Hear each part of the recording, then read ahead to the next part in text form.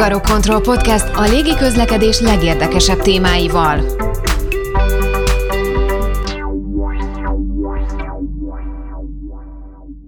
A repülés szerelmesei jól tudják, hogy a léginavigációban különbséget teszünk a légiforgalmi irányítás és a repüléstájékoztatás között. Míg a légiforgalmi irányítók az utas- és áruszállítójáratok biztonságos közlekedését garantálják, addig a körzeti repüléstájékoztató szolgálat munkatársai a kisgépes pilótáknak nyújtanak segítséget. A repüléstájékoztatók a látás szerinti repülési szabályok alapján közlekedő kisgépeket segítik, a földtől számított 9500 láb, azaz nagyjából 2900 méteres magasságig. Feladatuk, hogy tájékoztassák őket az aktuális forgalomról, az időjárásról, a tiltott légterekről, illetve a leszállásra alkalmas vagy épp lezárt repülőterekről.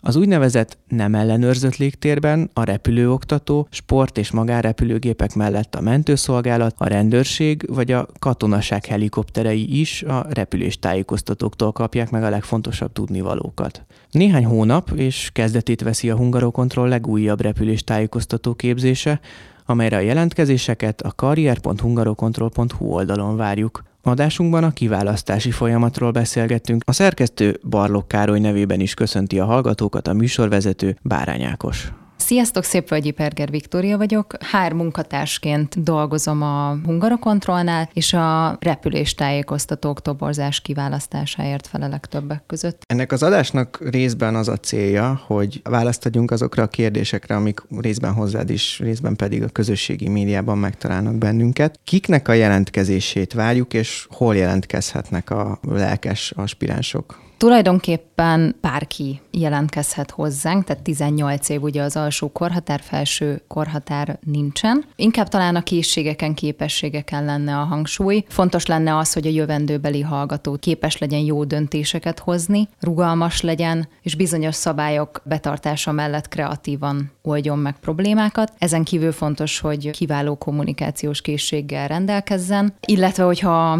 különböző papírokról beszélünk, akkor egy érettségi bizonyítvány, egy angol középfokú nyelvvizsga bemutatása lenne a követelmény, és az angolról még annyit említenék meg, hogy fontos lenne, hogy ez egy aktív középfokú nyelvtudás legyen, a jövendőbeli hallgató merjen és tudjon angolul kommunikálni. Erre a mindennapi munkája során szükség is lesz. Igen, azon túl, hogy megtanulja majd az úgynevezett fóniát, a repülési szaknyelvet, szabadszavas angol nyelvtudásra is szükség lesz a munka során. Azt említetted, hogy elég egy érettségi ehhez. Nagyon sok olyan kérdést kapunk, hogy kell-e egyetemi végzettség, akkor ezt itt most cáfolhatjuk, tehát nem kell hozzá egyetemi végzettség, hogy valaki jelentkezzen. Nem szükséges, nem jelent se előnyt, se hátrányt valójában, hogyha valakinek van egy egyetemi végzettsége mellette. A szükséges tudást, ami a munka elvégzéséhez feltétlenül kelleni fog, azt itt az egyéves képzés során meg fogja tőlünk kapni. A kiválasztási folyamatnak az egyik eleme egy nyelvi teszt. Erről a tesztről mit érdemes tudni azoknak, akik jelentkeznek? Készülhetnek erre?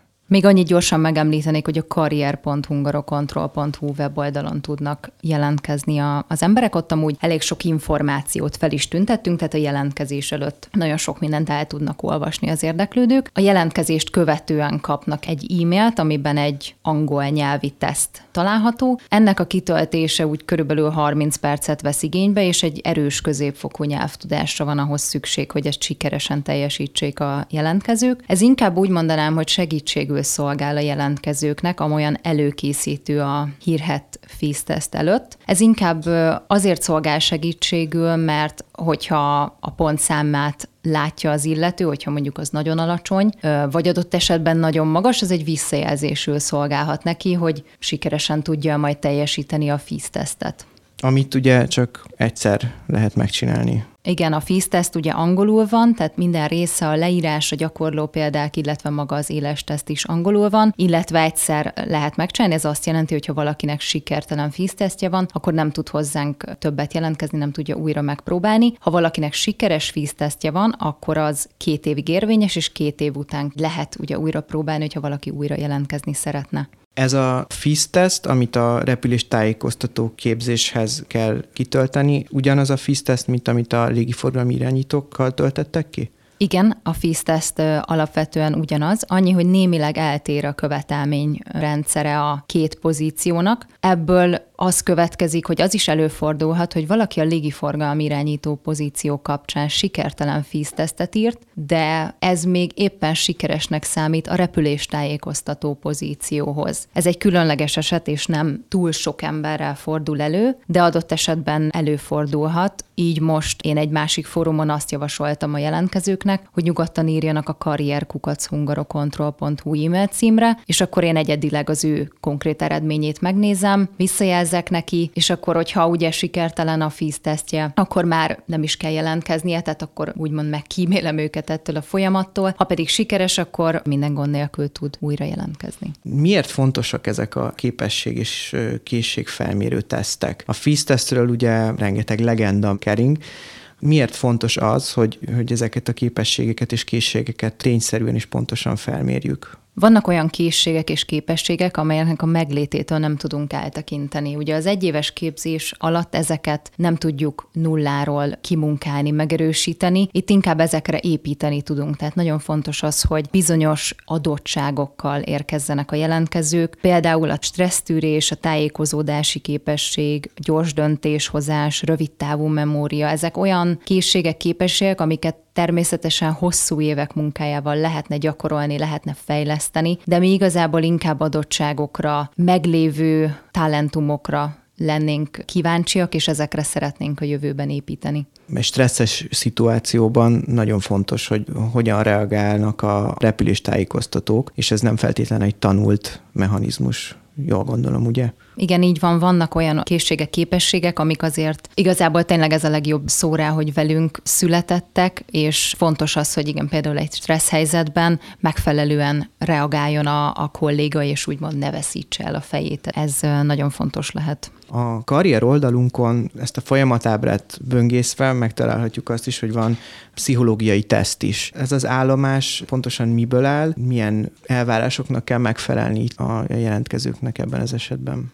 Itt igazából nincsenek előre meghatározott elvárásaink. Ez úgy néz ki, hogy egyrészt a FIS egy teszt után van egy angol nyelvű személyiségteszt, amit kitöltenek a jelentkezők, illetve a FIS 2-t sikeresen teljesítők is kitöltenek, de akkor már egy magyar nyelvű személyiségtesztet. Ennek a kettőnek a kombinációját szoktuk átnézni kollégáimmal, ezt szoktuk figyelembe venni, hogy egyrészt egy komplex képet kapjunk az illetőről, másrészt azért, mert ugye az angol nyelvű teszt az esetleges nyelvtudásbeli hiányosságok miatt akár félre is csúszhat. Utána pedig az interjú helyzetben, majd később ugye rátérünk az utolsó kiválasztási lépcsőfokra, ott van egy olyan interjú szituáció, ahol ezzel kapcsolatban szoktunk kérdésekkel készülni. Arra vagyunk kíváncsiak, hogy milyen személyiség az az illető, akivel szeretnénk a jövőben együtt dolgozni. Ki az ideális jelölt? Nincsen igazából ideális jelölt, tehát nem úgy néz ki a kiválasztásunk, hogy van egy nagyon-nagyon meghatározott skála, ilyen és ilyen stressztűrésnek, ilyen és ilyen kommunikációs készségnek kell megfelelni az illetőnek.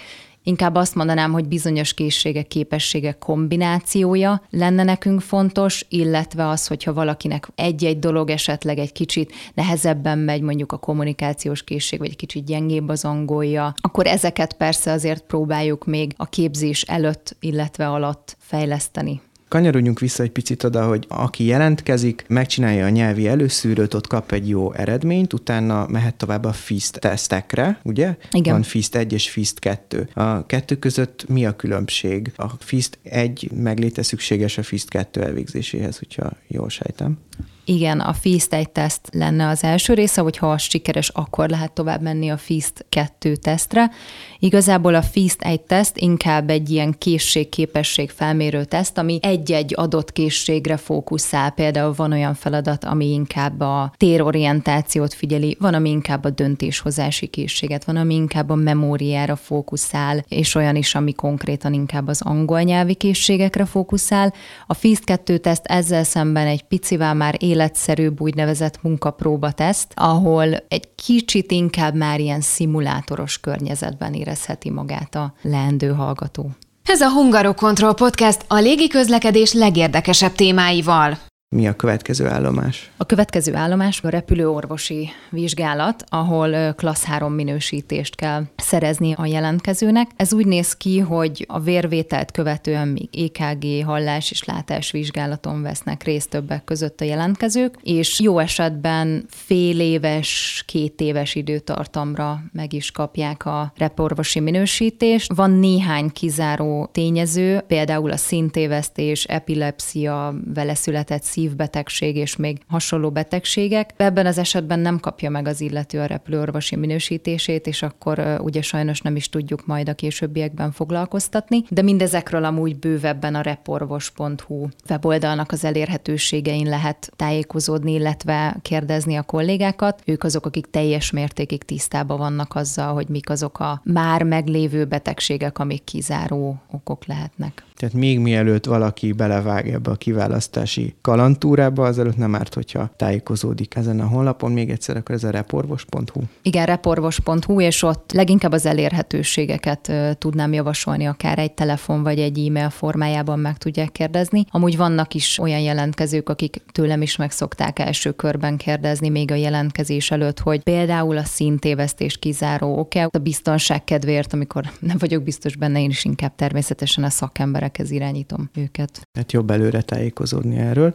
Hogyha megvan a reporvosi alkalmassági vizsgálat, akkor hívjátok be a jelentkezőket erre a bizonyos AC-re, vagy Assessment Centerre. Hogy zajlik egy ilyen AC nap itt a Hungarocontrolnál? Ez a csoportos kiválasztási nap, ez úgy néz ki, hogy a jelentkezők előre bejelölik, hogy melyik az a nap, ami megfelel számukra. Itt egy héttel az adott nap előtt kapnak egy otthon megtanulandó anyagot, amiből utána később egy teszt formájában ugye vissza is kérdezzük az elsajátított tudást. Először egy rövid kis nyitókörrel indítunk, ahol mindenki bemutatkozik, egy picit megismerjük egymást, hogy mégse ismeretlenül vágjunk neki a napnak. Ezt követően HRS jellegű és szakmai jellegű feladatokon vesznek részt a jelentkezők, mindezt egyéni és csoportos formában is. Említetted, hogy ugye itt elég sok olyan mozzanat van, ahol mi is adunk visszajelzéseket a jelentkezőknek. Van egy külön felület erre, ahol ez az egész zajlik, vagy e-mailen keresztül kommunikáltok a jelentkezőkkel? E-mailen keresztül kommunikálok velük, illetve részben ugye személyesen, ugye a FIST 1 és a FIST 2 után is. Azt, hogy milyen teljesítményt értek el, azt személyesen kollégáimmal szoktuk nekik elmondani, és ott ugye mindenfajta kérdésüket is feltehetik, tehát ott általában jól át tudjuk beszélni a folyamatot, hogyha van bennük még valami kétség. Az egyes lépésekről amúgy, hogy kinek, mikor, hova kell menni, mi a megfelelő időpont, például akár a repülőorvosi vizsgálatra ezeket e-mailen szoktuk megbeszélni, és az Assessment Center során is ugye találkozunk, tehát ott is természetesen az egész nap személyesen zajlik, és ezt követően is telefonon vagy e-mailben kapnak tőlünk tájékoztatást. Ez az egész kiválasztási folyamat gyakorlatilag azért is különleges, mert hogy kialakul egy személyes kapcsolata a jelentkezőkkel. Igen, ez nagyon érdekes amúgy, hogy valaki jelentkezik, és azt követően akár fél évig, 3-4 évig is folyamatosan tartom vele a kapcsolatot, és jó esetben utána kollégaként köszön majd vissza nekem a folyosón, ami nekem is amúgy külön egy ilyen jó érzés, hogy ez nem csak egy ilyen rövid kiválasztási folyamat, ahol egy-egy e-mailt váltunk, hanem biztosan van olyan jelöltem, akivel akár 100 e-mailt is váltok egy ilyen hosszadalmas folyamat, majd utána jó esetben a képzés elvégzése után is. Akik sikeresen vették az akadályokat, ők utána milyen lehetőségeket kínál neki a Hungarocontrol? Ugye ez gyakorlatilag először egy képzésre jelent felvételt. Igen, itt egy egyéves képzéssel kell számolni. Igazából a képzést követően ugye azonnal munkába állhat a már szakszolgálati engedéllyel rendelkező repüléstájékoztató. Igazából szerintem abból a szempontból különleges ez a képzés, hogy egyrészt tényleg minden elméleti, gyakorlati tudást oktatók folyamatos jelenléte mellett megkapnak a hallgatók, illetve hogy biztosított a későbbi munkaviszony. Tehát ez nem úgy néz ki, hogy valaki megkapja a szakszolgálati engedélyt, és utána még eldöntik, hogy van-e hely számára, hanem mindenképpen annyi embert veszünk fel, akinek utána munkát is tudunk biztosítani. A képzés akkor nem egy klasszikus ülök az iskolapadban és jegyzetelek képzés, hanem eléggé gyakorlatorientált, hogyha jól értem. Nagyon is az. Ugye van természetesen némi elméleti rész, ami inkább az általad bemutatott ilyen jegyzetelős verzióhoz hasonlít, de nagyon hamar már be is ülnek a hallgatók a szimulátorba, ahol oktatók felügyelete mellett ugye szimulálják a különböző lehetséges helyzeteket, illetve a képzés utolsó 4 hónapjában már a munkateremből dolgoznak, ahol pedig oktató felügyelete mellett ugye éles repüléstájékoztatás zajlik, és ugye ezt követően jön az utolsó vizsga, ami a szakszolgálati engedély megszerzéséhez kell. Tehát igen, megerősítve ezt, végig egy nagyon-nagyon gyakorlatorientált képzésről beszélünk. Magyarországon általában, hogyha valaki állást keres, akkor a legkevésbé transzparens része ennek a folyamatnak a fizetés. Nem így van ez a repüléstájékoztatók és a légiforgalmi irányítók képzésének esetében sem. Mi a juttatás összege, amit a hallgatók kapnak ez alatt az 1 év alatt? Igen, ez egy különleges helyzet, mert általában aki munkát keres, ő inkább teljes munkaidős állást szokott keresni, ahol rögtön az első pillanattól egy általa elvárt fizetést kap. Itt ugye egy picit más a helyzet, hiszen tényleg az első napban 1 évre ugye vissza kell ülni az iskolapadba. Mivel a képzésnek az összegét, a teljes költségét a Hungarocontrol állja, így én inkább egy ilyen tanulmányi hozzájárulásként tudnám fémjelezni azt az amúgy munkabért, amit kapnak az 1 év alatt. Bruttó 250 000 forintot kapnak havonta a hallgatók, plusz egy kafetéria összeg is megilleti őket, illetve az utolsó 4 hónapban, amikor a munkateremben dolgoznak, tehát már műszakban járnak be, akkor műszakpótlékot kapnak még a fizetés mellé. Kötelezi-e bármi a képzést megkezdő hallgatókat? Kötünk-e velük bármilyen szerződést? Igen, az első pillanatban a belépés napján munka- és tanulmányi szerződést kötünk a hallgatókkal, innentől kezdve az említett bruttó 250 000 forint az ugye mint munkabér jelenik meg náluk. A tanulmányi szerződés ugye arra az időintervallumra szól, ameddig ugye a szakszolgálati engedélyt még nem szerzi meg. Ez tulajdonképpen arra kötelezi a hallgatót, hogyha ezt aláírja,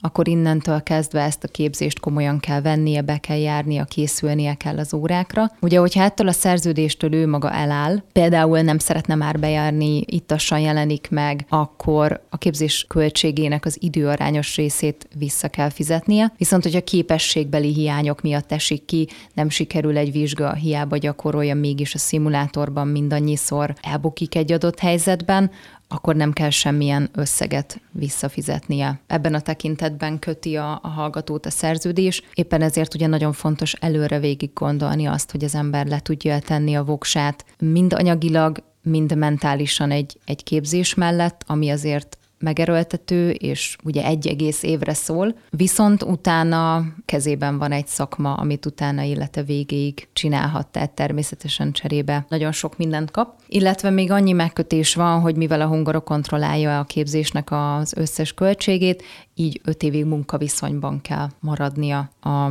hallgatónak, vagy ugye leendő repüléstájékoztatónak. Tehát azt mondhatjuk, hogy az elhivatottságot azt mindenféleképpen elvárjuk a jelentkezőktől, illetve a majdani hallgatóktól. Igen, ez fontos lenne, ugye nekik is úgymond könnyebb ez, tehát hogyha az ember tényleg szereti, amit csinál, ez itt tényleg létfontosságú ebben a szakmában, hiszen tényleg hosszú távra szól, de én a kollégáktól úgy hallom, hogy ők nagyon szeretik, és minden nap gyakorlatilag várják, és úgymond élvezik az új helyzeteket, szituációkat, amiket meg kell oldani. A vírushelyzet átalakította a kiválasztási folyamatnak az állomásait, amit tudtatok, azt esetleg elektronikus útra tereltetek? Egy szempontból befolyásolja a koronavírus a kiválasztás, más szempontból pedig nem. Abból a szempontból befolyásolja, hogy sajnos kicsit később tudjuk elkezdeni a kiválasztási folyamatot. Emiatt valószínűleg egy picit a képzés időpontja is csúszni fog. 2021. júniusáról volt szó, ez adott esetben június végére, júliusra csúszhat, erről természetesen minden érintettet időben értesíteni fogunk. Abban a tekintetben viszont nem változtatott a kiválasztáson, hogy a FIS-tesztet is itt tudják nálunk kitölteni, ugye a biztonsági követelményeket figyelembe véve, mint maszk, mint távolságtartás, mint megfelelő elszeparáltság, ugye.